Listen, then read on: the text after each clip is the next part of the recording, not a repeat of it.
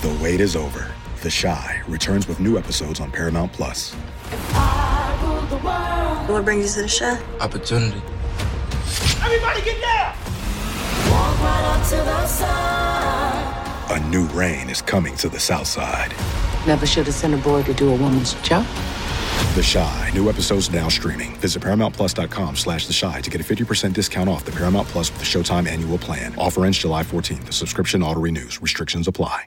The chilling new original docuseries on Paramount Plus. Why did he kill his family? The answer lies across the ocean in a woman named Sylvie. She's a Ken model. Where desire leads to deception. I ended up spending $12,000 and $15,000 a day. It was addictive. I can't get you out. And obsession leads to murder. Who did this to your family? You can't really maintain a fantasy forever. Control Alt Desire. Now streaming on Paramount Plus. All right, we are back with Instant Reaction Podcast number 3 of the spring football offseason practices.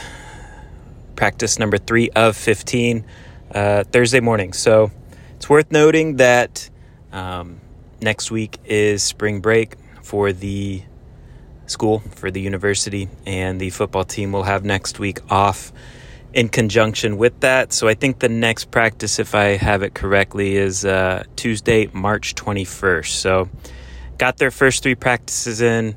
Then 4th practice, I think, will be in some shells. And then from the 5th practice on, they can kind of roll in full pads. So just wanted to say that here on the front end.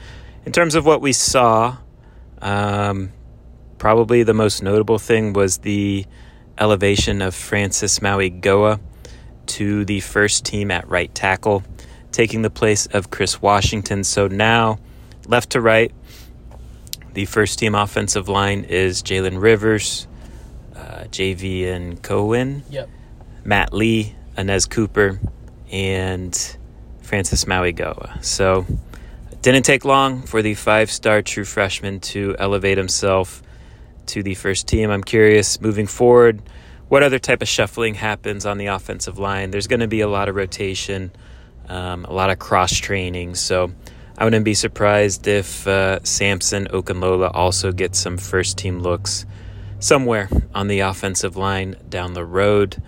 Frank Ladson was out there for the first time this spring. We didn't see him out there in the first 2 practices.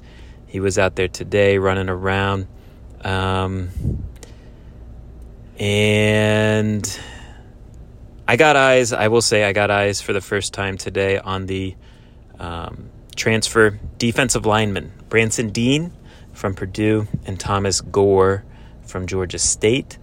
Look, my impressions of them, and at this point, it's hard to judge them fully as players because they're not practicing in pads and all that stuff.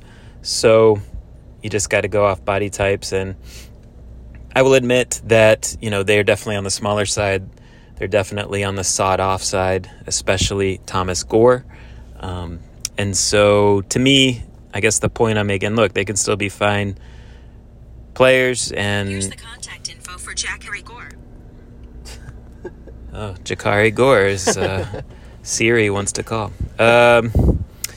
What was I going to say? So to me, it just kind of cements that they need a run-stopping defensive tackle in the portal during that May window. So I also want to say Francisco Mauigoa was working with the first team at linebacker next to Wesley Bassane. So it's good that, essentially it took 3 practices to make some of the easy moves in terms of getting the right talent in the right spots going.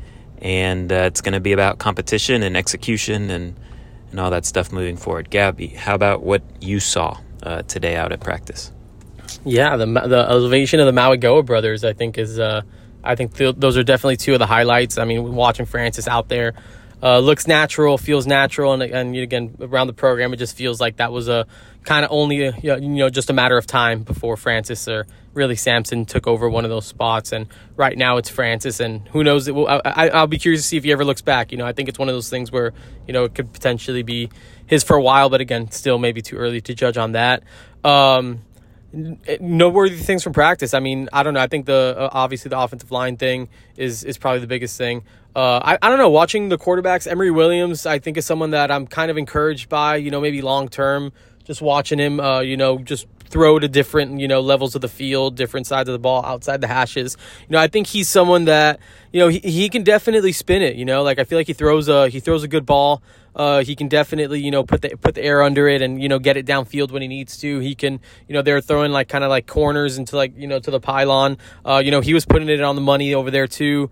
So, I mean, Emory Williams is definitely someone who could spin it.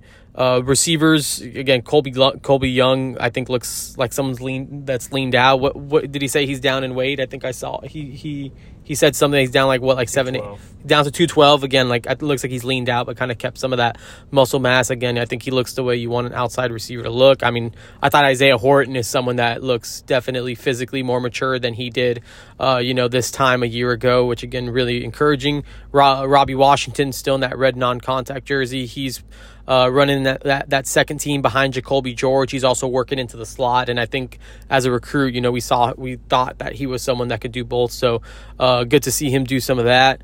We watched some offensive line versus defensive line, kind of like combo blocking drills. Super thin along the defensive line with some key guys out, but it was Chance Williams, Branson Dean, it was Thomas Gore, Ahmad Moten, and Nigel Kelly were the first 5 guys that basically went before they flipped it all over. So I think that's just something to kind of keep in mind in terms of just the depth of the position and who are some of the names that are there so far.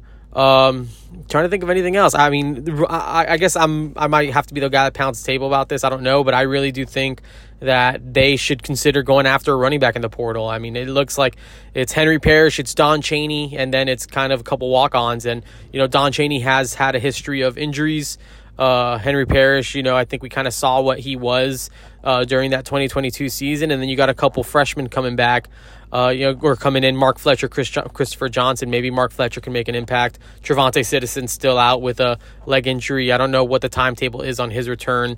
But, again, I think, we saw Miami go at the buzzer to get Lucius Stanley last year. I think that they should, in this May window, consider going after a running back if one becomes available. So those are probably some of my main takeaways from this third spring practice, David.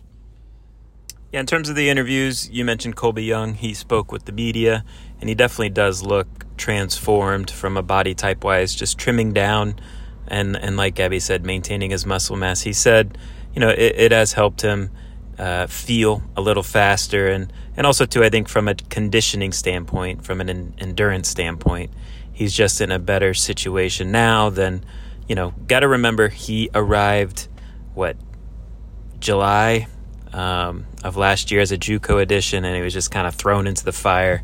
Didn't really get much time to adjust to major college football. So he's looking the part in terms of body type, and now it's up to him to go out and produce. He did say he's excited about this offense.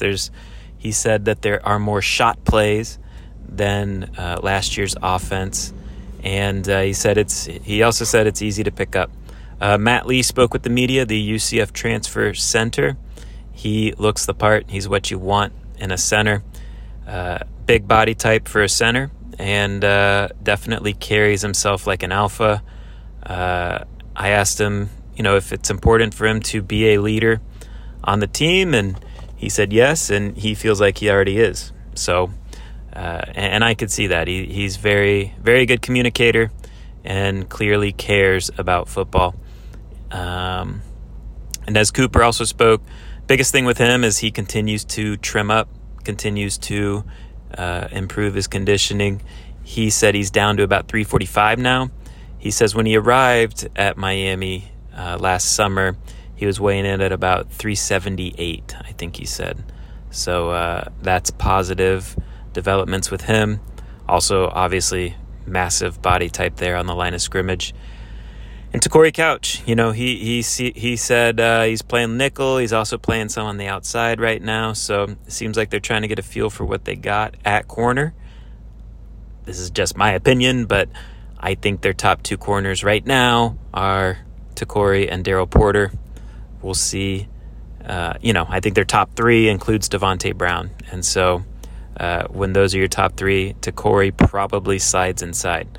But yeah, Takori says he's up to 182 pounds now, which is big. I think when he was a recruit, I don't know if he enrolled at this weight, but when he was a recruit, he definitely weighed in at like 145. So he's done a nice job putting the work in the strength program. So that's all we got here. As we record this, Miami is beating Wake Forest 10-6. Let's go Canes. Go get that ACC tournament title, because we got the season title. Anyways, appreciate everyone for listening. We will be back next week, and until next time, take care.